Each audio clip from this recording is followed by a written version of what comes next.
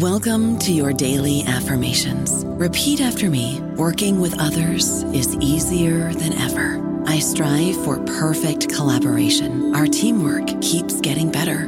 Yeah, affirmations are great, but Monday.com can really get you the teamwork you desire. Work together easily and share files, updates, data, and just about anything you want all in one platform. Affirm yes to start, or tap the banner to go to Monday.com. With the Lucky Land Slots, you can get lucky just about anywhere. This is your captain speaking. We've got clear runway and the weather's fine, but we're just going to circle up here a while and get lucky. No, nothing like that. It's just these cash prizes add up quick. So I suggest you sit back, keep your tray table upright, and start getting lucky. Play for free at LuckyLandSlots.com. Are you feeling lucky? No purchase necessary. Void where prohibited by law. 18+ terms and conditions apply. See website for details. Welcome to the New Books Network. Hi, and welcome to the Ideas Roadshow podcast. I'm Howard Burton, your host and creator of Ideas Roadshow, and I'm delighted to be partnering with the New Books Network to offer you our uniquely eclectic blend of long-format conversations with a wide array of experts across many different subjects. The following discussion is a reformatted podcast version of one of Ideas Roadshow's first 100 film conversations that's also available in video and print formats. Visit ideasroadshow.com for more details. One of the biggest problems for the non-expert trying to get the inside scoop on a specific research area is the question of trust. How do you know that you're getting the straight goods on what's really going on? Is that popular science book you've picked up written more with an eye towards sensationalizing our state of knowledge, or perhaps lack of knowledge, in order to become a bestseller? Or maybe the author's motivations are all about pushing his own particular research agenda, or those of his friends. Ironically enough, in my experience, very often the best way to get an honest and candid appraisal of the strengths and weaknesses of a particular field is to talk to people who haven't written a popular book and are simply trying to do their work. Which brings me to University of Pennsylvania theoretical physicist Justin Curry. I had the pleasure of coming to know Justin years earlier when he was a young faculty member at Perimeter Institute, and I knew that he would unhesitatingly give me a candid and honest appraisal of his sense of what it was like to be a frontline cosmologist today. And he certainly didn't disappoint. I wanted to ask you about your origins, as it were, back in your personal time. Right. How you got interested in not only physics, but particularly cosmology. Right. So maybe you can. So I come from a rather modest background. I don't come from an academic family. I grew up with my mom and my grandmother, and although they were not academics, they were always my mom still is, of course, incredibly curious, and I think that's the most important aspect of my childhood. We would buy new encyclopedia, new dictionaries, illustrated dictionaries. My grandmother was incredibly curious, and I fed off from that. And in my family, there was a sense of pride that schooling was important and doing well at school was important. So that was certainly very important. Of course, as a young child, like you, Howard, I'm sure, my goal was to become a hockey player. And then I quickly realized I couldn't skate. So I had to do it. You're pretty good with street hockey, I remember that. Yeah. That's right, without skates. But then, to be honest, in high school, I had different passions. I loved music. I went to music school back then. I loved the piano. But I also loved science, and ultimately it was sort of a practical thing where, practicing the piano for an hour was incredibly painful, even though I loved it, while doing physics homework and math homeworks was sort of, fun, even for a number of hours. But also the other interesting thing is, the power of communication, like what you're doing, for example, is I remember as a child being, highly influenced by a documentary on Einstein's life. And that really, his discovery of relativity and the impact it had on society. And I just remember back then, this had a huge impact. And I guess the romantic view of trying to, seek the fundamental laws of the universe has, stayed with me ever since. And, here I am now, and, I still think, okay, I teach general relativity, I teach Einstein's theory tomorrow in my classroom, and after this interview, I'll go to a cafe and think about those things, and I'm paid for this, which is incredibly fortunate. So academics like to complain, but once in a while we have to step back. But that's why I'm talking to you, because you're not of that mold. But interesting, this documentary. I want to pick up a little bit on that, because one could imagine you listed curiosity, wide interest, music, and so forth, and hockey, and all the rest of that. Maybe at some point you might have thought of combining all of these things. But so why physics and mathematics in particular? Was it that you felt that you had a specific orientation or ability or love for it, or was it more this chance meeting with this documentary and events like that? Yeah, it was a few random events. So this documentary in particular, and then again, the power of high school teachers. Everybody, you can talk to anybody in the field, and they've all had at least one influential high school teacher. And I think in high school I was, in modesty, relatively good in French. I was better in French, I think, than I was in math and physics. But I had one teacher who sort of pushed me and made me realize I could do math better than I could do French literature. So I think the power of teachers, it's incredible, and that really sort of channeled me towards physics. Now, why maybe physics as opposed to biology or some other field of the natural sciences? I don't know. I guess what I liked about physics is that it went to the deepest fundamental level of nature, and it was also incredibly quantitative. That's something I always like. That if I do an exam and I get the right answer, they can't take points off, right? If it's an English essay, it's at the hands, subjective, hands of a professor. So for me, that was always something appealing, that I could get, somehow my grades were in my own hands, which is a very practical thing, but at some level it's true. Yeah. And when you went off, so you had this formative influence by your high school physics teacher, who both encouraged you to plunge into mathematics and physics at a higher level, and also discouraged you from devoting a life to French literature. And I'm forever grateful. And then you went off where? You went. So then I went to McGill as an undergrad, and I should have asked you from the beginning. So did you grow up in Montreal, or did you grow up? I grew up in Sherbrooke, right, which is a town closer to the border of the United States, about 100 miles south. And so then I went to college at McGill University, and that I remember as being pretty hard, actually. So I was never the child prodigy that got into college and scored the best, by far the best grades with easiness, and I wouldn't have won the Olympiads, for example, not at all. But I tried physics. I thought it was the thing. If it didn't work, I would do something else. But I really loved it. I had a passion for it. And looking back at it, from the perspective of a young person at the time, you think about academia in general, or say doing professional life in physics or in math, or you think it's all talent, right? You think, let's do the initial conditions, then let's see who scores the highest in these exams, and this is the person who succeed.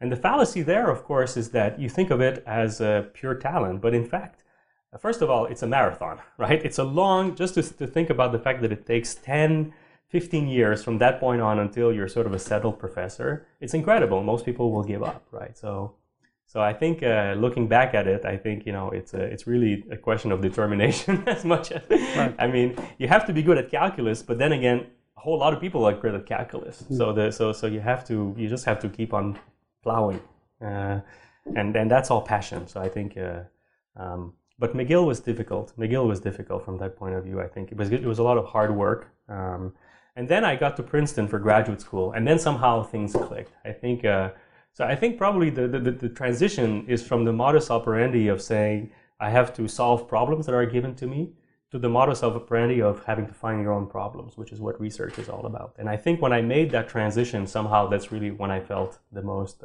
comfortable. So I want to get back to that, but before I do, some of the things you said made me think of a few anecdotes in terms of people imagining that it's all just talent, but there's an awful lot of work and calculation that goes on. I had a conversation with David Politzer at Caltech some months ago, and he was talking to me about his experiences with Feynman, and I'd heard other examples of this as well.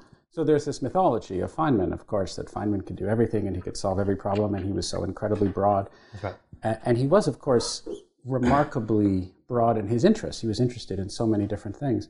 But what David told me is he said that he learned that what would happen is when he would ask Feynman a problem, Feynman would go back and he would look at his notebooks, and he had just a ton of these things, apparently, that he was calculating all these things all the time. Right. So the reason why there was a sense of this inhuman-like intuition that this guy had was he'd worked through the bloody thing. He'd had it over here and over there, and he did it when he was sitting in a cafe somewhere or whatever. He'd been constantly working and developing this sense of what works and what doesn't work, and actually making real calculations. So I think there's this mythology that it's all, there are the few geniuses that just have it like this, but not in my experience. That's right. And if it doesn't apply to Feynman, it's hard to know who it would apply to. That's right, yeah. There are these rules of number of hours that all the leading sportsmen or the leading academics, they all work very hard. Right, this Malcolm Gladwell. That's right, whatever. That's right. Yeah. That's right.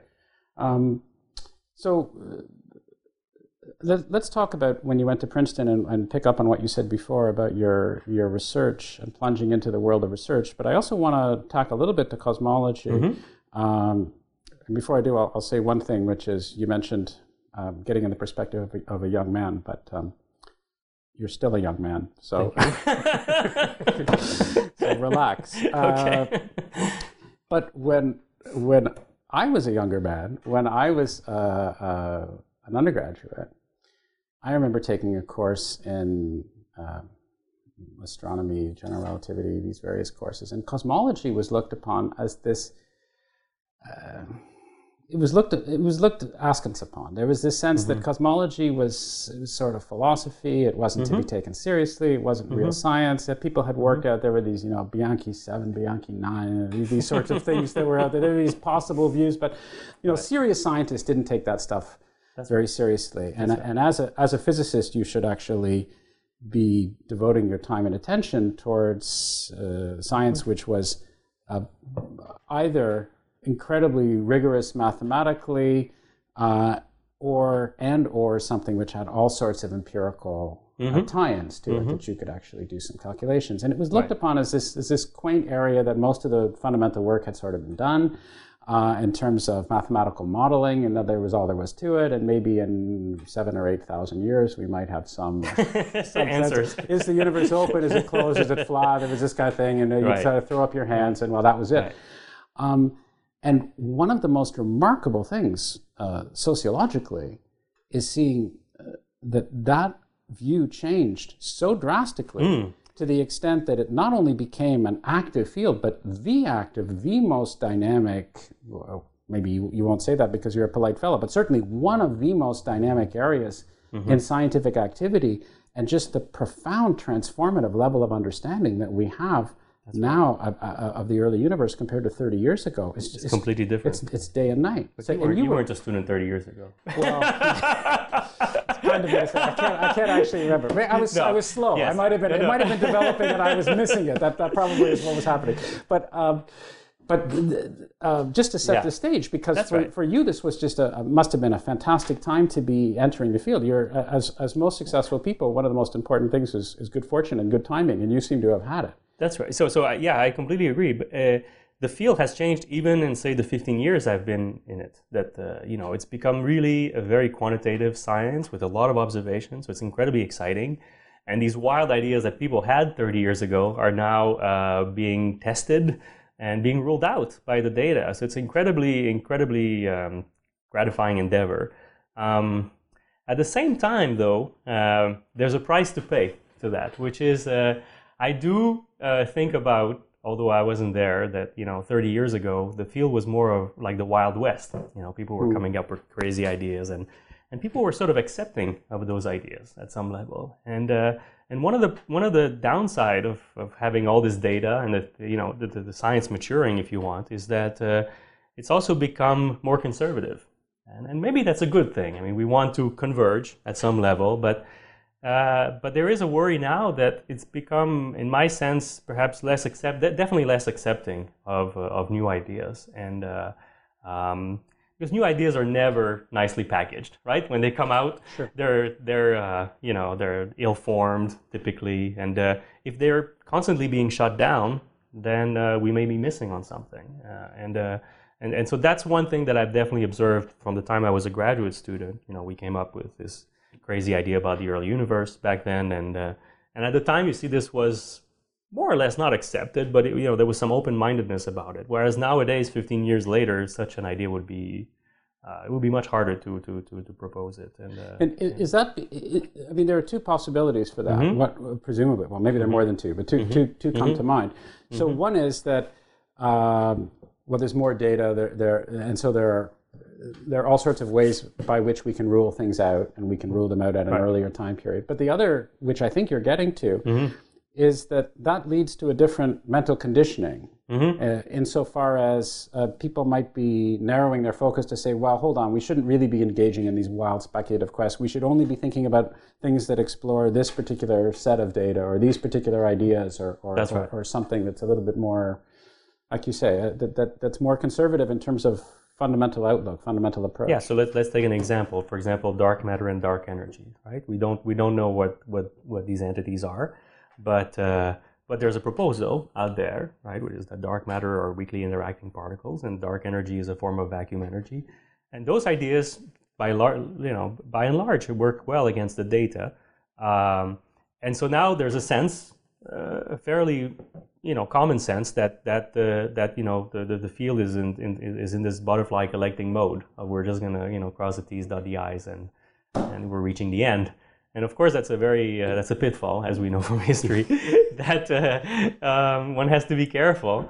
And it may be so that this is what dark matter and dark energy is, but it could be that we're in for some surprises. And I think I think the conservatism is both driven by data, as you're saying, and also from the theory being more, the theoretical ideas being more refined, which is a good thing. So people have higher standards of aesthetics for the theories we write down.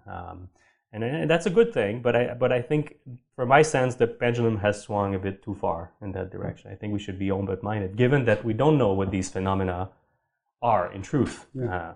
So let's talk a little bit more concretely about some of the ideas that you were involved with, and then I want to get back, of course, to dark matter and dark energy, and I want to be focusing on, as I promised I would, what's keeping you up at night, and many things, physics related. The mortgage. But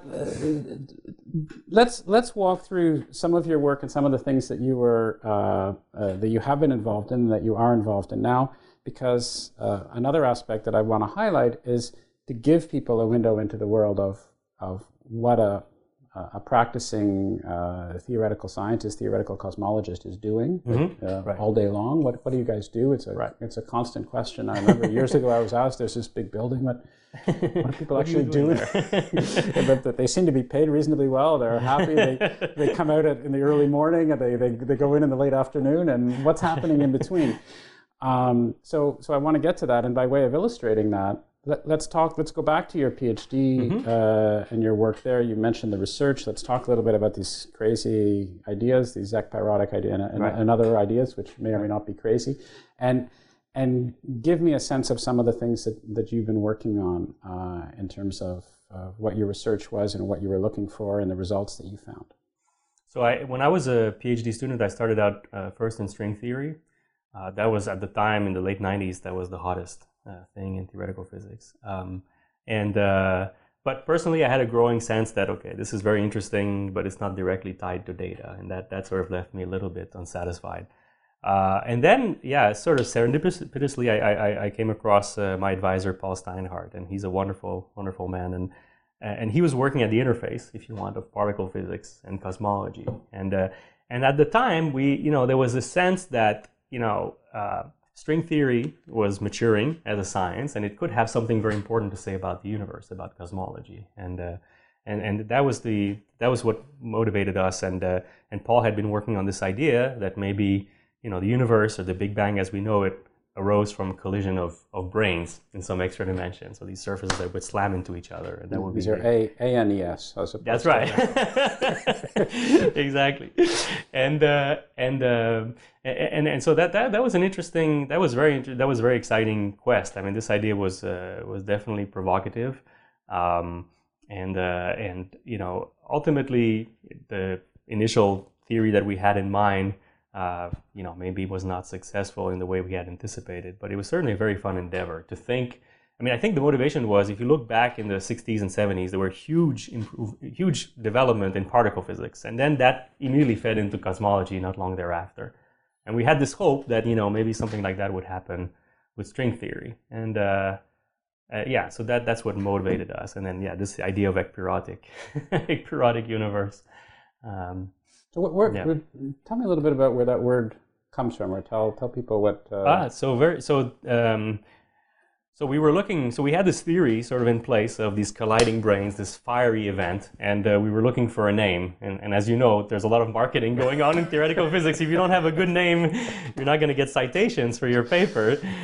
So Paul, being acutely aware of this, he actually went to classics professors in Princeton and described to them the scenario. And remarkably, they realized it reminded them of ekpyrosis, which was a model of the Stoics of cosmology, in which the universe would arise out of a great fire, and in fact, this fire could occur periodically. So we thought that was a good name. For other people, it reminded them of some skin disease, like ekpyrosis. But anyways, we were that's right. People made fun of us at some level, but. Okay, so you have this theory, and you have this this questionable and possibly advantageous name associated with this theory. And then the question is, again, if I'm sitting on the outside looking in, and I say, well, okay, how do you know if this theory is right, and how long does it take you to come up with these particular ideas, and what are you actually doing when you're writing these specific papers? Because I can imagine sitting back and saying, wow, you know, there are these things called brains, and they smash together, and that's it, that's my paper. There we go, I'm done. But it's a little more than that. It's a little more than that. So we know the biggest obstacle to making this work was to get a spectrum of fluctuations of these brains as they collide. So we had in mind that as these brains collide, if they were exactly flat and parallel, of course the collision would be simultaneous, and you would get the same temperature everywhere in the universe as the universe reheated. But of course, as the brains come together, they will have ripples because of quantum mechanics. And so in fact, the collision will happen at different times on different places of the universe, which today would appear to us as different regions having slightly different temperature. And that's what we observe in the cosmic microwave background. So the biggest challenge was to actually calculate how these fluctuations look like, and whether they would actually match what we observed in the microwave background. And that's what I remember afternoons just working out, days and days of working out calculations. And in retrospect, it was a really risky project. In fact, I know Paul had qualms about giving this project to a student, because he felt, okay, this student is clearly devoting 100% of his time for a year or more than a year. And if it doesn't work, which could have happened, then, you know, the thesis would have been delayed by a considerable amount. So I took a risk in some sense, but I thought it would be a good reward if it worked out. And in the end, I remember the afternoon when I did the computation, and it all worked out. It seemed at the time that, you know, we got a spectrum that had desired properties, and that was very exciting. I remember I still have the notebook with the equations boxed a few times, where I realized, and I realized vividly, I remember vividly that when I went home that day, I knew that the calculation had worked. And tell me a little bit more about the cosmic microwave background. Right. Talk a little bit more about this, and talk about, a little bit more details about this, the matching that you were actually able to do in terms of the features of the CMB and what's actually going on. So let's start way back at the beginning, a very brief précis of what this thing actually is. That's right. For someone who doesn't know anything about it, and what we've learned about it, and how that fit into your research. So the microwave background really is the most important piece of information we have that really led to this dramatic growth of the field in the last 20, 30 years. And so what we have at our disposal is basically the universe. As the universe cooled down, as it was expanding, eventually it was cool enough to form neutral hydrogen. So protons and electrons combined to form neutral hydrogen. And at that point, the universe became essentially neutral. So all of a sudden, light, photons could propagate over large distances unimpeded. So we have this beautiful snapshot of the universe, of this distant light, this relic light from the early universe, from when the universe was 400,000 years old. Of course, now it's 14 billion years old. So it's the equivalent of having the picture of a fetus for a person who's an elderly person. So it's an incredible amount of information. One thing we learned from the microwave background is that it's incredibly isotropic. So you look in all directions in the sky, the temperature is the same in 1 part in 10 to the 5. So it's incredibly the same in all parts of the sky, which tells us the universe back then was incredibly homogeneous. But these tiny fluctuations in temperature, as you look in different places in the sky, they have particular correlations among them. They're not completely random. And so we can, our theories cannot predict the exact pattern that we see, but statistically it can. We can say certain things about that. And one of the things we observe is that these fluctuations in the temperature, in 1 part in 10 to the 5, they're correlated in a way that is independent of scale. Meaning, if you take a picture of the microwave background, if you were to zoom in and zoom in and zoom in, you would see statistically the same pattern. And that's a remarkable feature of the universe. That's a very hard feature to understand from theory. So, of course, where these temperature inhomogeneities came from, well, we think they pretty much came from the Big Bang, or some event near the Big Bang, or in the case of the theory we were proposing, this would have been the result of an event before the Big Bang, right? This brane collision. So the big challenge in these calculations, if you say you come up with a theory, or anybody comes up with a theory of the early universe, is how did these initial temperature perturbations come about, and why do they have this feature that they're invariant under scale? That's the hardest thing to come up with. So with these brane collisions, that's the goal. That's what I was trying to accomplish, and the speculation, of course, is that these branes approaching each other. This is all taking place before the Big Bang, and normally you would say you cannot describe the universe before the Big Bang. Big Bang is the place where the laws of physics as we know them should cease to hold, and so we had to make some speculations. But based on some educated guess as to what would happen, we could at least say how a spectrum of brane fluctuations would translate into a temperature fluctuation spectrum in the microwave background.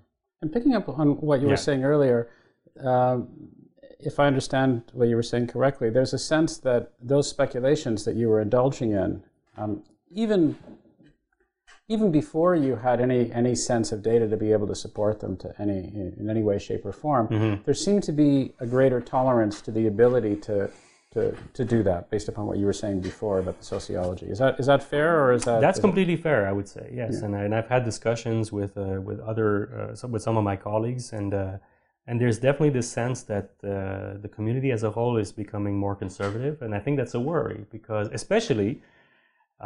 We all know how academia works. It's a hierarchy. It's a pyramid, right? You have a hierarchy. You have this professor. Who knew? Exactly. You're a young student or a young postdoc fighting for your life to get the next job in a year or two, right? And eventually to make up to a professorship. How do you do that? Well, you have to impress the older folks. How do you impress the older folks? You impress them if they're open-minded. And not to say that, of course, some of my older colleagues are very open-minded, in fact. But I'm, on average, let's say, right now, if you're a younger person, it's harder to propose ideas. And we have to be humble. I think that what we do is, although connected to data, as we just said, but it's still highly speculative, right? We don't know for sure. Right. We have to have this sense of humility. Do we know that dark matter really exists? Do we know that dark energy really is vacuum energy? Do we know that the early universe came out of something that happened shortly after the Big Bang? Cosmology is a fossil science, right? So we see evidence right now of something. We're trying to make up the story that led to what we observe today. And so I think, like I said, I think maybe it's a natural pendulum swing, that before it was the Wild West, and now we're in this conservative swing, But I hope there will be a market correction, that we're going to go back to a sort of a more. It's important because the new ideas will come from young people, right? It's usually the case. Young people will transform the field, and there has to be. I don't want to be in a situation where we say, 100 years from now, we discover what the correct theory was, and we realize, oh, this young person back in 2014 had that idea. We ignored this them. young student, and we ignored them. We shut them down, and there are examples of that in history. I just hope we're not like that. Yeah. It's also interesting, I think a point worth emphasizing that you made was that at the forefront of discovery, things are messy. And from the student, very often, by the time it filters down to a student, you get presented with this beautiful package of discovery. It's, well, it follows like this. You know, you're interested in you take a course in electromagnetism when you're in first year or second year or something like that, and you get presented with Maxwell's equations. And here's this beautiful structure of the way this particular phenomenon works. That's right. Well, of course, that wasn't actually the way it developed. This is what happens by the time it gets cleaned up and analyzed and put together in a very, very nice framework. And so that can be inspiring if you're a student because you see this beauty and structure, but it can also be somewhat depressing because you think, gosh, I would never have been able to come up with this wonderful, perfect framework. Well, of course, nobody did. That's not the way it actually happened. It's deceiving. Yeah. Exactly. It's deceiving that, and now, of course, this year, or in the coming months, we're approaching the 100th anniversary of GR, of general relativity, and that's a perfect example. Einstein struggled for a decade trying to come up with general relativity, and he had all kinds of wrong ideas. Right. He convinced himself of ideas that turned out to be wrong. Right. And it was not nicely prepackaged. No. At the end, of course, it was a beautiful output that he came up with. But the process is messy, and I completely agree with that. So let's talk about dark matter and dark energy. We've thrown the terms around a lot, and I think in the public consciousness, there's sometimes some confusion because they both, thanks to you guys, start with dark, which is not terribly descriptive. That's right. This. So let's separate them. Let's talk a little bit in turn of what they mean, how they came to be, what our understanding is, and then we can talk about some possibilities, some solutions, what you've been working on, what your gut feeling is. I'm letting you know in advance that I'm going to push you, and I want to know the answer from your perspective. Okay. I want to put you out there, and I want to hear what you have to say about this. Because you're a bold, speculative guy who's not afraid to indulge me, as I've been led to understand. But first, what is this thing? So let's focus on dark matter first, and let's talk a little bit about that. So the first thing to say is that we are an underrepresented minority in the universe. The stuff we're made of, the baryons, so the protons, the neutrons, the electrons, only makes up 5% of all of the energy and matter that's in the universe. So dark matter, we think, makes up 25%. So just to back up for the sake of emphasis, because I mean this is such a shocking claim. That's right. That I really think it needs to be underscored. And again, going back to the antediluvian days when I was an undergraduate, if you were to say all of our theories of physics, all of the things we've talked about, everything from the standard model of particle theory to whatever, F equals ma, chemistry, all the rest of that, all those things, biology, all those things that are out there, that only by some reasonably objective level of discussion makes up 5%. 5%. That's right. That's startling. Locked you up. I mean, that's right. Yeah, it's a humble fact, but we have at least. For the remaining 95%, we're not completely in the dark, no pun intended, but in the sense that, so dark matter, we have at least good confidence that we know what it is, okay, with some caveats that we'll get into later. But dark matter in many ways behaves like ordinary matter that we're made of. It collapses under gravity, it clumps, okay, it forms structure, it forms gas, it forms, basically clumps that later on can be host for galaxies. Except that it doesn't emit light. That's why it's dark. So, but in many ways, it is similar to ordinary matter. Dark energy, on the other hand, is completely different. Okay, and that I think we understand even less about. Okay, we'll get there in a sec. But first of all, here's my question from the gallery. Okay. So how do we know what's there? You've just told me that there's 5% of everything that we know represents only 5% of stuff that's out there. Now you're telling me that there's this stuff out there that's dark? Yeah, absolutely. That's it. So, and that's the key point, is that we only observe the effects of dark matter through gravity so far. I mean, we're doing experiments to try to detect it otherwise, but at the level of what we've understood so far, it's only through their gravitational effect. And that's very humbling thing to think about, because it means that we have this phenomenon, and we infer, which disagrees with what we would expect, given our theory of gravity, what we would expect to happen, and so we infer missing matter from that. It means that we have to have incredible faith in the theory of gravity, because that's what leads us to postulate the existence of this missing matter. And of course, the theory of gravity is Einstein's theory of gravity. It's beautiful. You know, we've tested it very well in the solar system and in some other systems as well. But at the end of the day, it's an extrapolation. We're extrapolating a theory that works well in the solar system to galactic scales and even larger scales. Now, there are, of course, examples in history of this. Well, I should say, of course, the other option would be to say, well, maybe there's no dark matter, and maybe, in fact, the theory of gravity itself must be revised. And there are examples of both in history. So the most famous example, of course, is there was this astronomer, Leverrier, French astronomer in the 19th century. At the time, there was evidence, observational evidence from the orbital motion of Uranus, which was slightly anomalous compared to what Newtonian gravity predicted.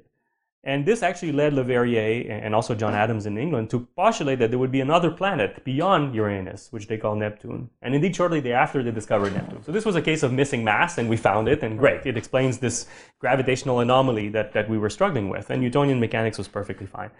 The counterexample, and again it involves Leverrier, is that he spent years observing the orbit of Mercury, and discovered that the orbit of Mercury had also an anomalous aspect to its orbit. Its ellipse, that is, was drawing around the sun, was slightly precessing very slowly in time. And that was an anomaly compared to Newtonian gravity. And it led Leverrier to postulate, another astronomers to postulate the existence of another planet closer to the sun, which was Vulcan. Worked before, so. That's right, worked before, right? Let's apply the same. And that turned out to be wrong, of course. Now we know the answer is Einstein's theory of general relativity. That's what leads to the precession of Mercury. And that's an example of, a revised law of gravity, something beyond Newton that actually gave the correct answer. So the question is what situation we're in with dark matter. So if, again, another question from the gallery. You're talking about the theory of gravity, and you're mentioning Einstein, but I've heard this expression, MOND, modified Newtonian dynamics. That's right. So how does the Newtonian version of gravity fit into the Einsteinian version of gravity vis-a-vis this issue of dark matter? I mean, which gravity am I talking about, I guess would be one question if I don't know anything about this. How are these things linked? How is Newtonian gravity linked to Einstein gravity? Which one should I be using, and all the rest? Very good. So one of the reasons why it took so long for Einstein and physicists in general to come up with general relativity is that Newtonian gravity works so incredibly well. Gravity is a very feeble force. Okay, so to really see the imprint or the signature of general relativity, you have to go to situations where gravity is strong, where you have so it would be indeed near a black hole or on very large distances cosmologically. Then you see the effects of gravity. But for most purposes, Newtonian gravity works exquisitely well.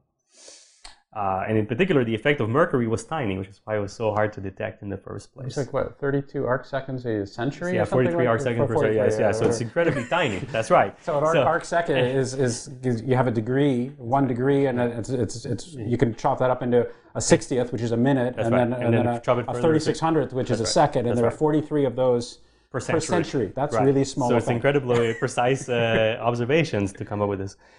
Now, the MOND, modified Newtonian dynamics, is a rather radical idea, which is to say that in fact Newtonian gravity should be modified not in extreme regimes where gravity is strong, but rather in regimes where gravity is rather weak. In fact, so weak that we only probe it, at large distances from the galaxy and so forth.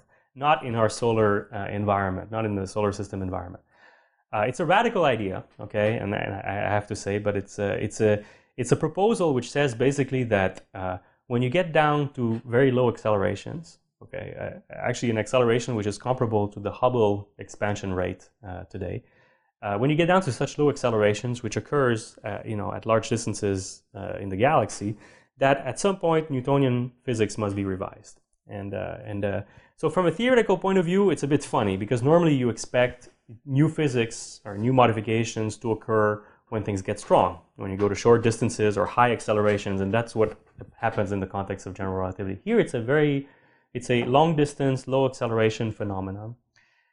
it's an empirical rule, but it works amazingly well to explain the properties of galaxies. And, so it would say there's no dark matter in the galaxy. Instead, there is this new law of gravity, and it works beautifully at explaining what we observe about galaxies. Which was one of the major telltale signs that led to the whole issue of dark matter, right? These rotation curves. Absolutely. It's one of the strongest piece of evidence we have that we look at how basically test particles, hydrogen gas, rotates around the luminous matter, around the stars, and we find that very far away from the stars, where normally you would expect the velocity to drop as you move further and further away, if Newtonian gravity would be correct, instead you tend to a velocity that's independent of distance, which is a very funny phenomenon.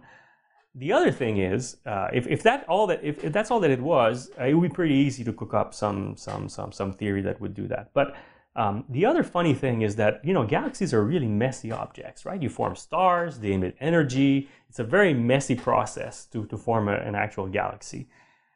And in the dark matter paradigm, okay, you have this luminous matter surrounded by some dark matter halo. That's the reason why, that in the center picture, that's why this dark matter halo would cause this larger velocity than what you expect. So at those distances, you're completely dominated by the dark matter. Okay, luminous mass is a very tiny fraction. And then you say, then there's this empirical fact, which is subtle but very funny, okay, which tells you that the luminosity of the stars in here is related tightly to the asymptotic velocity far away from the luminous matter, which has to do with the dark matter. It's a correlation that goes, basically luminosity goes as velocity to the fourth power. It's a well-known empirical law. And it's a very funny thing, right? Galaxies are messy stuff. Of course, you expect at some level that the more massive the galaxy is, the more luminous it is, and therefore the more dark matter there should be, and therefore but why to this particular fourth power? Right. And that empirical fact, it's a fact, okay? So we can't argue against it. Now, if it could be that when you do a careful enough simulation with baryons and all their messy physics in dark matter, this comes out, okay? It comes out as an emergent law, an empirical law. Or it could be, as is the case in modified Newtonian dynamics, that it's in fact a product of the theory. The theory actually predicts that this should be the case. So I think, I'm not myself a direct proponent of MOND. I haven't spent years on it. But everybody agrees, as far as, people who actually go ahead and fit rotation curves of galaxies, they agree that it's an amazing fit. I mean, it's one of the most successful empirical laws in astronomy. So I would say dark matter, as we understand dark matter particles, I think has a long way to go before it can explain those aspects of galaxies. There's other evidence for dark matter. So that's where I think, it cannot just be MOND by itself, because then you get to clusters of galaxies, you get to cosmology, and there I think the evidence for dark matter is pretty strong, at least in the way we understand it. Yeah. So I want to get there. Let me just back up for a sec. Yeah. So if, just up until the point of the discussion we've had now, if you were, and you're not claiming to be, but if you were a diehard Mondian, as it were. Yes. And you were to say, look, here I have this equation. We have to modify our understanding of gravity, these particular scales, these particular accelerations, whatever. And here's my equation. Here's my framework that I have. Right. And I would say to you, well, that's very interesting. But where does this come from? Where does this equation, where does this framework actually come from? Because it's our understanding in physics, we have to have some sort of way of putting things in their proper framework in terms of principles, in terms of background structure, in terms of fitting in with the other stuff that we know. This seems somewhat arbitrary. It fits the curve. That's very nice. It predicts this luminosity thing. That's nicer still. But where does it come from? And that's exactly the point. So I think at the moment that's what's missing. Okay, so we don't have. So for example, how did Einstein come up with general relativity? So we know it, right? He understood the equivalence principle. He came up with the equivalence principle. That was the guiding principle that led to general relativity. By itself, you can get to GR with that principle and special relativity. We don't have that for MOND. As you said, it's kind of a cookie formula that works, okay? But there are various hints, okay? There are proposals out there. They're not well formulated yet, but there are various hints that this might be, for example, that law, when you're in the deeply Mondian regime, has some symmetry properties to it. It's invariant under scale transformations and so forth. So there's some hints of something going on. And I have some wild ideas about that too, about why this would come about. So yes, I completely agree. It looks at the moment just like a fitting formula, but incredibly predictive, but a fitting formula nonetheless. And I agree. So what we need, and the path that a lot of people have taken is to take that fitting formula and try to, fit it in with relativity and write up, an equivalent to, a modification to general relativity out of which this would come out as in the Newtonian limit. And that feels like you're trying to put, how do you say, a square thing in a round hole. Right, yeah. Right. So it doesn't feel like it fits very nicely. So there has to be a deeper principle. Exactly, something that will tell us this is really the answer. That's missing. Okay, so I want to get back to this because you gave me some tantalizing hints of your own work and your own inclinations in terms of what you'd like to be doing. But before I do, getting back to that, let's talk about where the dark matter regime is more successful in terms of this larger scale structure that you were just alluding to, where I cut you off just a few moments ago. So the dark matter, I think, where it's most successful is on the larger scales. And in fact, from an outsider's point of view, it's in fact the most subtle, right? Because in the galaxy, it's visceral. You can kind of directly see it.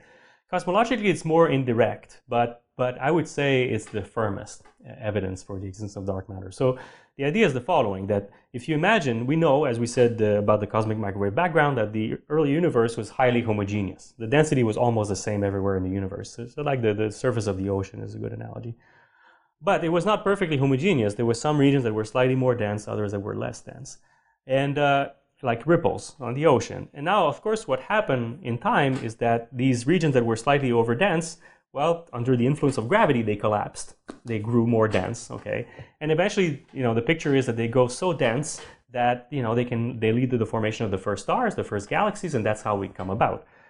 So there's a theory that if you take, the matter we know, the size of these primordial inhomogeneities, and the amount of time that's elapsed since, we can predict, did galaxies form? And if there's no dark matter, the answer is that no galaxies form. There just hasn't been enough time for things to collapse. So that's one piece of evidence. You need dark matter just from this simple argument that, the dark matter, because of course if you have dark matter, then the gravitational wells are deeper and this process will be sped up and you'll form galaxies by today's time.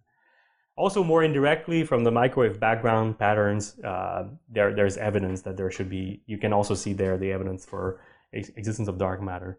But the key point, although, so I think a theory like MOND would be hard pressed, okay, to explain those features, and that's my personal opinion. I think works really well in galaxies. But to say that there's no dark matter whatsoever, because dark matter comes from these rather different pieces of evidence, it's very hard to imagine that a single, all-encompassing theory could explain these different. It's possible, but it's, in my opinion, unlikely. Okay.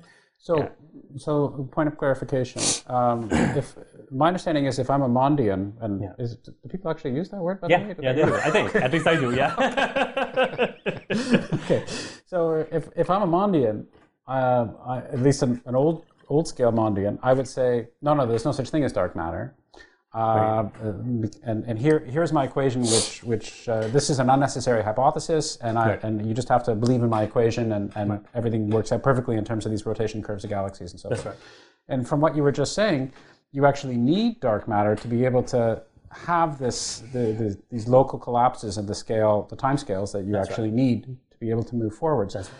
So is it now the case that some people who would be of a Mondian persuasion would say, well, you actually need both? So there is this dark matter somewhere that maybe it doesn't exist in terms of my rotation curves of galaxies, but it exists at some other scale or some other level. I mean, because otherwise, that's a good question. If you don't say that, right, which seems to go against the basic origin and motivation of the Mond theory to begin with. But if you don't say that, then how do you answer this question that you were posing, which is you need dark matter to be able to directly demonstrate how things are working on those time scales? That's great. So I, of course, I can't speak for all the Mondians in the world. Well, you're the one I'm talking to. You're the closest to a Mondian I have right now.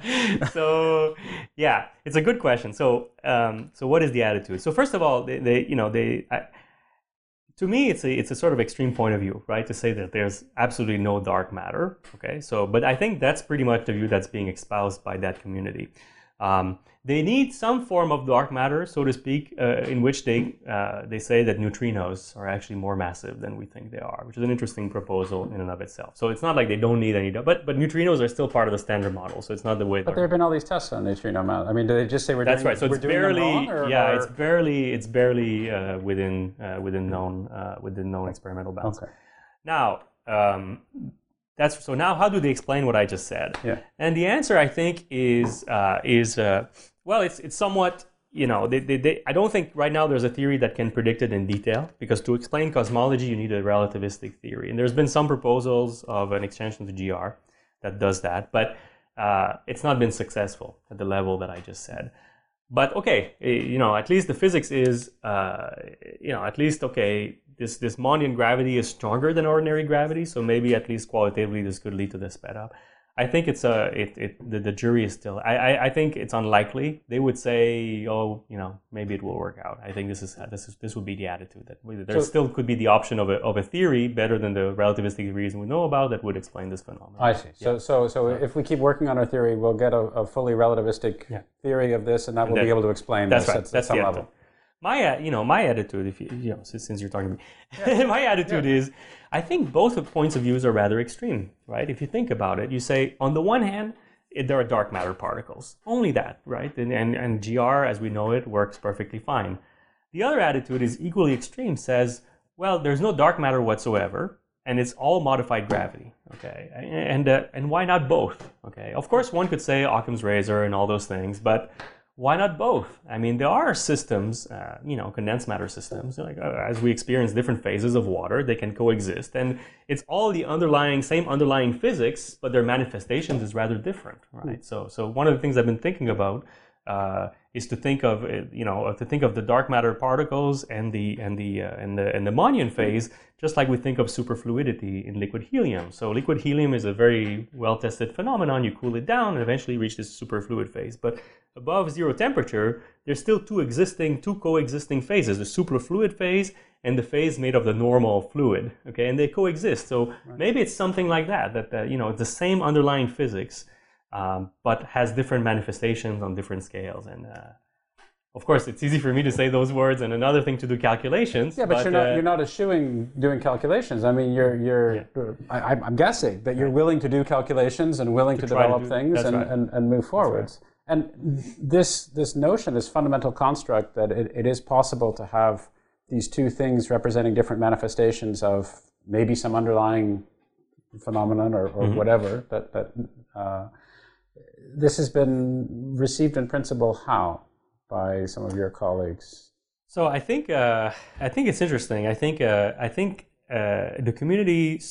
I've perceived a shift in perception. I think there are a number of people have become more open to those ideas, and I think it's been driven by various developments. One of them is that dark matter experiments have not discovered dark matter particles, and they're becoming increasingly sensitive, and we don't discover them. And of course, one of the leading candidates for dark matter particles are these weakly interacting massive particles coming from supersymmetry. It's a great acronym, of course. It's a great acronym. But now these experiments are starting to really chop down through the parameter space that would be favored by these supersymmetric extensions of the standard model. So at some level, there's a bit of a concern. And then we have the LHC, which is very exciting. It's discovered the Higgs. Within the next 5 years, or less than that, three years or so, we will have reach the highest energies at the LHC, and then we'll see, right? Are they discovering supersymmetry, or at least new? If they discover new particles at the LHC, then I'm willing immediately, okay, one of this will be dark matter, okay? Even though you cannot say this is the dark matter particle, the fact that there are new particles out there is going to be linked somehow. So, but say in the most pessimistic case, right, that the LHC doesn't discover anything, and so many people are starting to. There's no hints at the moment from what we can see that there will be new physics. And suppose the LHC doesn't discover anything in 3-4 years' time, and then suppose that the dark matter experiments still don't find anything. Then this gives you pause, and I think that's been the shift in perception. It certainly influenced me and the people I've talked to as well. There's a growing sense that and the other development, meanwhile, is that simulations of galaxies, numerical simulations of galaxies, are getting increasingly good. Okay, so now you can actually do You can throw in baryons, okay? Now, of course, you cannot in detail simulate the messy processes of star formation. So what you do is you have to put these, you treat the baryons essentially as a fluid, and you have to put in some parameters that would come, because when stars form, they release energy and all those things. So you put that in. And then the question is, how well do these simulations do at, getting galaxies the way that we observe them? And I'm certainly not a detailed expert on the simulations. I don't do them myself. But my understanding is that, first of all, you have many parameters now to deal with. That's parameterizing your ignorance about what the actual messy baryonic physics is. Right. And so you have many knobs to tweak. So it's not clear, is this working out? And I think the jury is still out. So these are the two developments that I think is giving some people, at least me, it's giving me a lot of pause. Interesting. And meanwhile, the evidence for dark matter from the other side, from the larger scales, is increasingly good. So I think this hybrid viewpoint, from my point of view, is quite. It's guided by the data in some sense, and as you said, it's still in need of a good, compelling theoretical explanation. But it's certainly worth putting time and effort in. Well, that's your job. That's my job. Your job is to come up with. That's right. I mean, you'd be shirking your duty if you didn't. Okay, that's great. Let's tack to dark energy now. Okay. And let's talk a little bit about that. Let's talk about first of all, a fairly obvious question, a question I'm sure you get a lot when you give public talks and so forth. Maybe it's not as prevalent now as it used to be, but certainly a question that I used to hear a lot, which is, well, how do we know this stuff is really out there anyway? You guys talk about, That's right. One day there's this, and the other day there's that, and now you're telling us that there's this mysterious force out there which is causing the universe to increase its acceleration. How certain are we of this? Why do we know that this is actually going on? That's right. Yeah. So it's rather indirect in some sense, right? Again, through gravity. The first thing to say is that from an outsider's point of view, the most surprising fact about cosmology is that the universe is expanding in the first place, right? That's the most remarkable thing, right? Gravity is attractive. Why is the universe expanding? Right? The most naive thing you would expect is a universe that would be collapsing under its gravity. And of course, the honest answer from cosmologists is we don't know, right? Because that traces all the way back to the Big Bang, right? And we don't know what happened at the Big Bang, but really that's where the expansion started out. Okay, so it's really in initial conditions. Now it's been expanding ever since, and at least what we expect from gravity is that gravity would pull stuff in, so at least the expansion should slow down, and that's what we observe. At least for most of the history of the universe, the expansion was slowing down. But then the surprise comes in that, about 7 billion years ago, the expansion of the universe started accelerating. Okay, so it started speeding up. And that's a big surprise, right? That's not, certainly, if you believe that it's, ordinary matter cannot do this, because ordinary matter would make gravity attractive. There's some funny form of energy which is leading this acceleration to occur. And that's one way that we immediately, we can tell that there has to be this form of dark energy. The fact is that we can observe, we can measure, infer the expansion rate of the universe, and that's a pretty direct, it's a kinematical test. You can just measure the expansion of the universe as a function of time, and you can see that it's been speeding up for the last 7 billion years or so. So you can infer from that there, if you believe, again, Einstein's theory of gravity, then there has to be some missing form of energy. And then you say, okay, why doesn't it clump, right? That's a good question. Why is it not dark matter? So dark matter, we know it cannot be dark matter because dark matter would make the universe slow down. So it has to be. So that stuff is it's not collapsed in galaxies as far as we can tell. It's more or less homogeneous, and the leading candidate for the simplest explanation would be that it's vacuum energy. It's the energy of the vacuum from quantum physics. That's the leading explanation. But this has problems as well. But that's the leading, in some sense, simplest explanation for dark energy. So tell me a little bit about those problems, and tell me, let's talk a little bit about the disparity between what a particle physicist might calculate in terms of this vacuum energy and what we observe. Yeah, this is the worst failure of theoretical physics. So when we say vacuum energy, we have in mind that this is the energy of quantum fluctuations in the vacuum. So in quantum mechanics, there's no perfect vacuum. Things always pop out in and out of existence. in the vacuum, and we can can calculate this energy of the vacuum from the known particles that we know.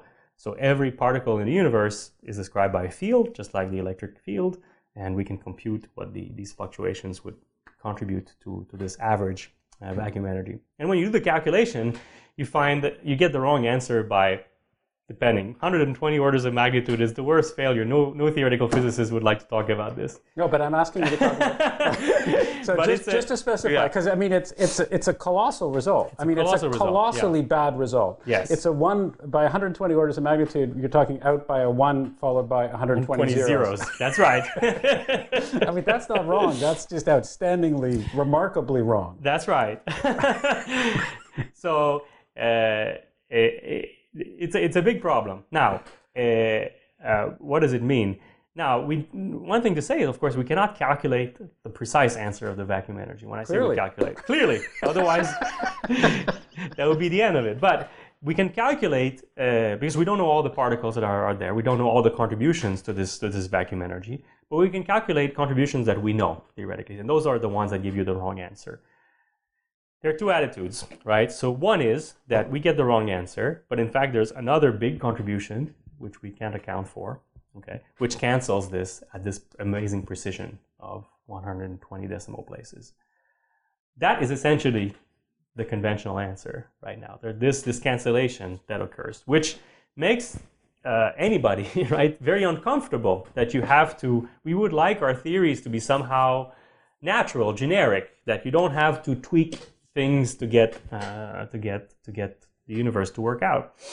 The attitude in the field right now, for I'm talking about this conventional view, is that this cancellation may not happen everywhere. Okay, that we happen to live in a special place where this cancellation occurs between these different components, and if the cancellation didn't occur, the universe would be expanding so fast or collapsing so fast that we wouldn't exist. That's an argument that's been proposed.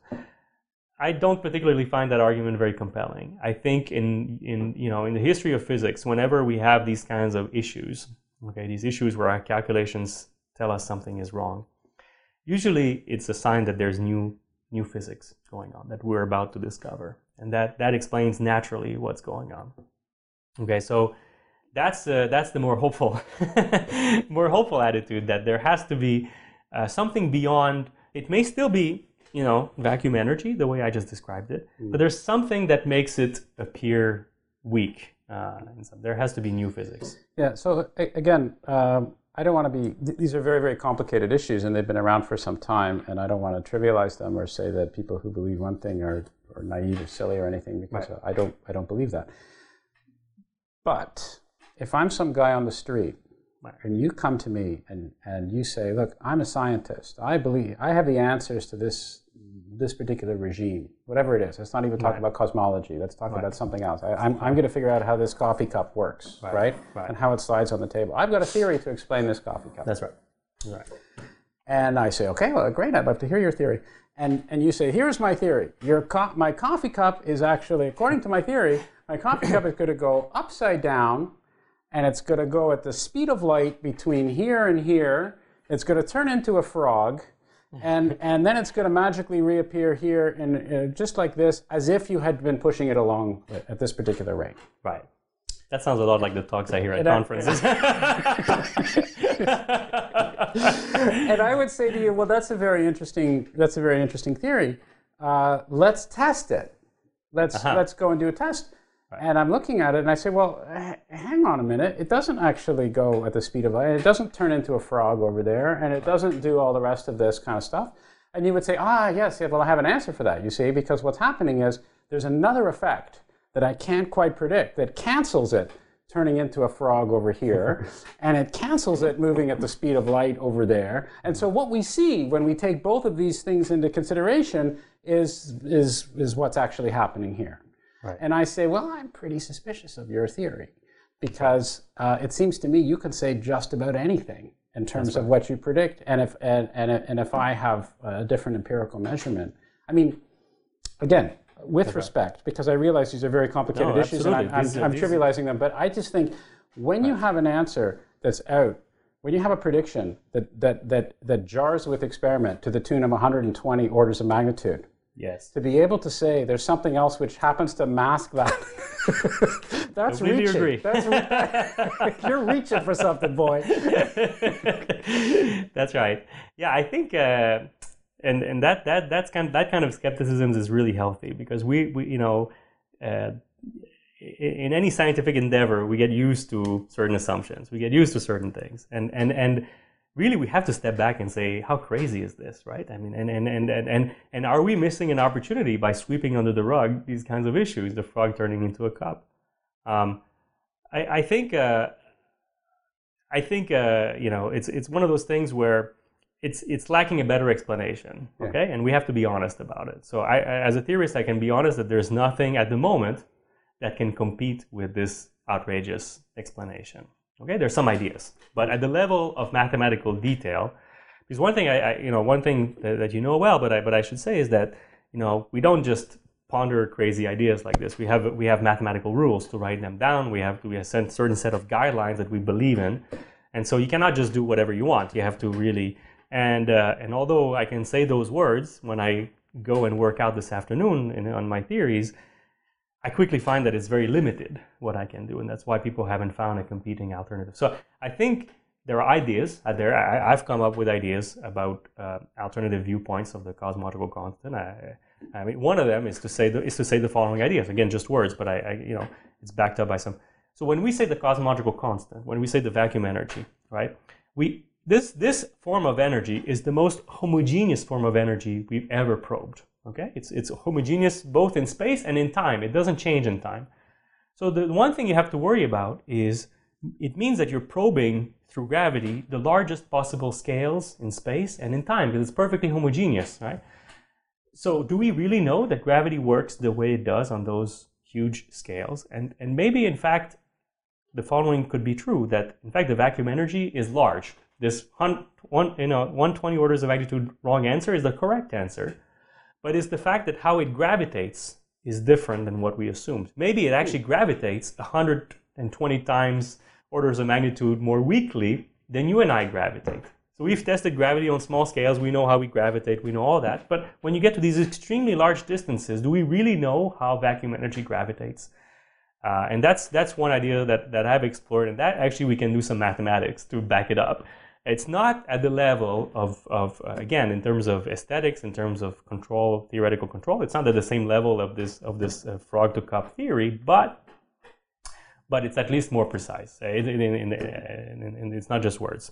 So if I'm sitting here listening to this, and I think to myself, we've just talked about two major issues, two major conundrums, two major unsolved difficulties. Right.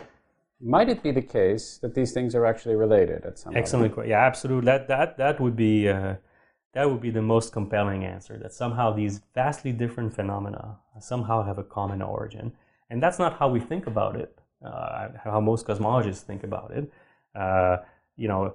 Again, there's a funny discrepancy between what people talk about at conferences and the formal talks.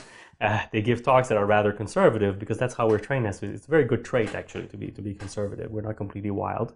But then at the end of conferences, sometimes you'll have this phenomenon where somebody want to have some fun, and they'll say, "Let's have a survey. What do we think? Let's write down some options for what we think dark energy is." And then it's always startling that the way people vote is far from conservative. They vote for the most radical option. Now, why is this? Maybe because we have hopeful thinking, right? We don't want to put our names on a paper that's crazy, but deep in our heart, we hope that it's a radical answer, so we have more stuff to do for the next 20 years. Or it's more exciting, really.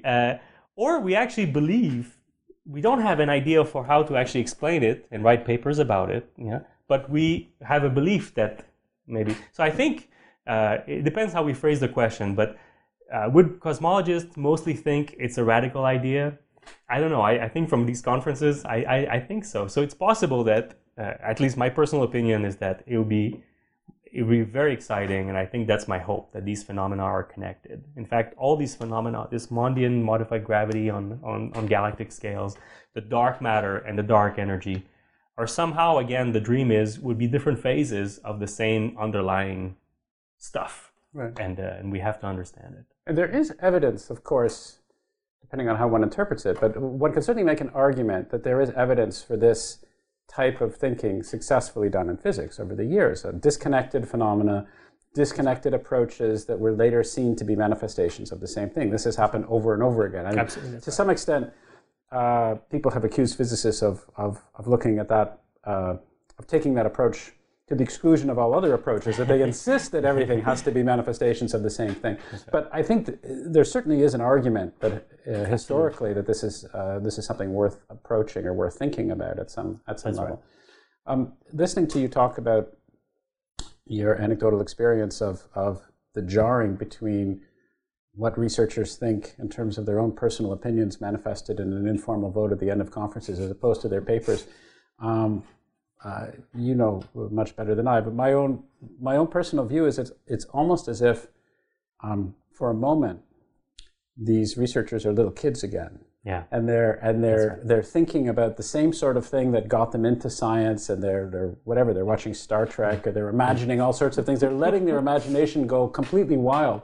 They realize that, of course, they can't do that when they're being professional scientists and when they're worried about going through tenure and promotions and all the rest of that sort of thing. But this is the core aspect of why they went into science to begin with, to a large extent. That's right. And I had that at some level. I had that experience with the gravitational wave discovery, or that happened recently, which turned out to be a non-discovery. But it was interesting because that discovery of these, or that claimed discovery of the primordial gravitational waves, actually ruled out these ideas of aperiodic universe that I was describing. So I was at the same time I was kind of torn, because it would rule out all these things and confirm the consensus theory, which is inflation, and so at some level, I should have felt disappointed. At the same time, I was so excited for the field that this was happening, that we had this new piece of evidence about the very early universe. It trumped my own personal interest. And of course, it turned out that this wasn't a discovery yet, but at least it was an interesting personal experience to go through that.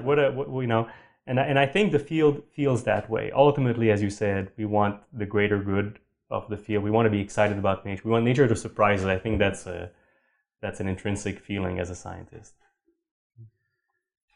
Let's talk now, as I promised, as I threatened we would. Okay. I want you to lay it on the line, Justin. Okay. I want to know. You've given some hints as to what you would like to see, but I want you to imagine 20 years from now, N years from now, when we have a deeper understanding of this, right. And we're going to compare the historical record, which will be right now, right. With our understanding N years from now, let's say 20, when we have. Can you keep this video buried until 20 years from now? Time capsule. No? Right? Well, no. In fact,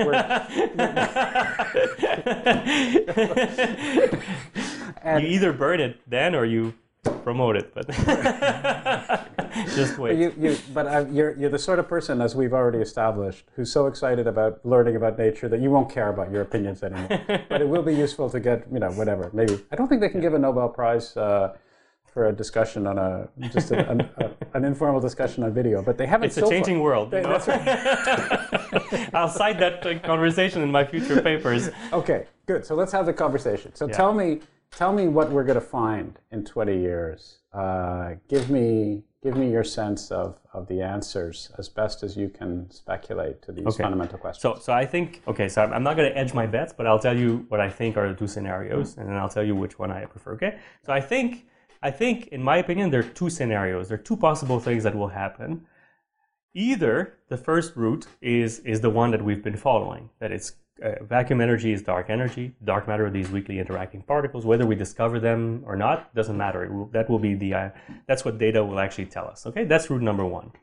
Route number two is a radical revolution in our understanding of gravity, in our understanding of what this dark stuff is. That's the other route. Okay, I don't think to say why I see only these two. I don't think it's going to be a tweak. It's not going to be a tweak over what we understand. Okay, people thought a lot about tweaking things, and it would be deeply unsatisfactory if it's just a tweak over the. It would also be presumably people have been trying to tweak it for so long that that would lend you a certain amount of skepticism that it's tweakable.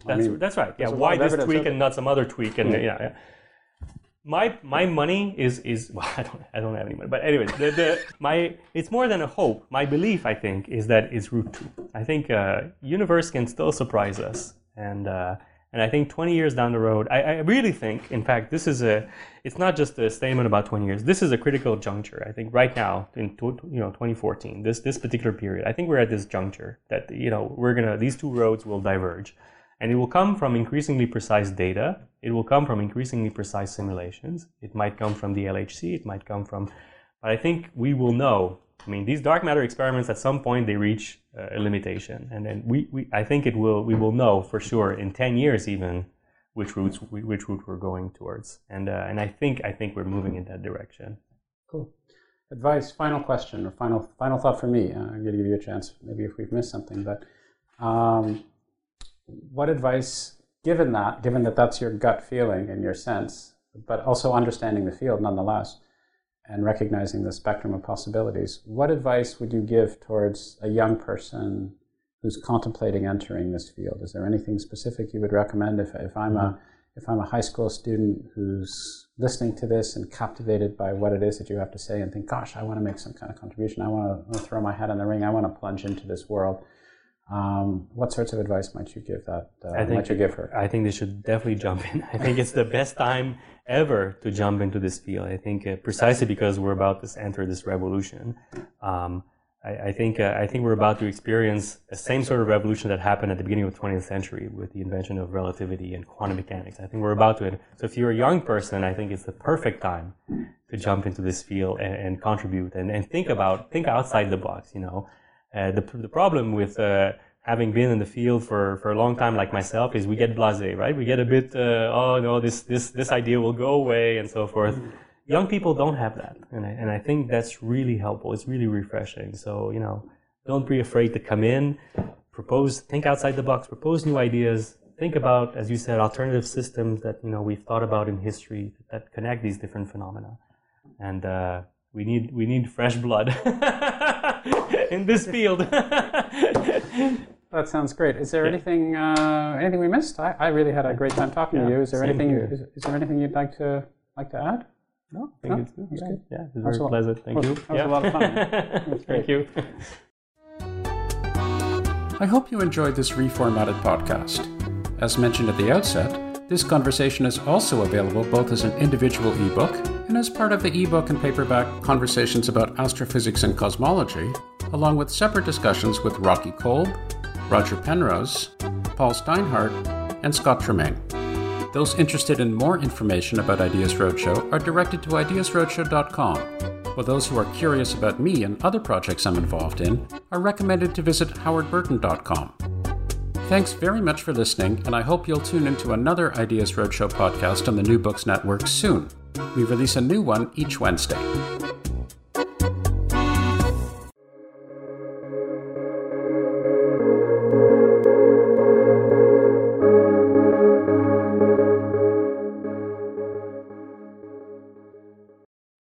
Lucky Land Casino, asking people, what's the weirdest place you've gotten lucky? Lucky? In line at the deli, I guess? Aha, in my dentist's office. More than once, actually. Do I have to say? Yes, you do. In the car before my kids' PTA meeting. Really? Yes. Excuse me, what's the weirdest place you've gotten lucky? I never win and tell. Well, there you have it. You can get lucky anywhere, playing at LuckyLandSlots.com. Play for free right now. Are you feeling lucky? No purchase necessary. Void where prohibited by law. 18+. Terms and conditions apply. See website for details.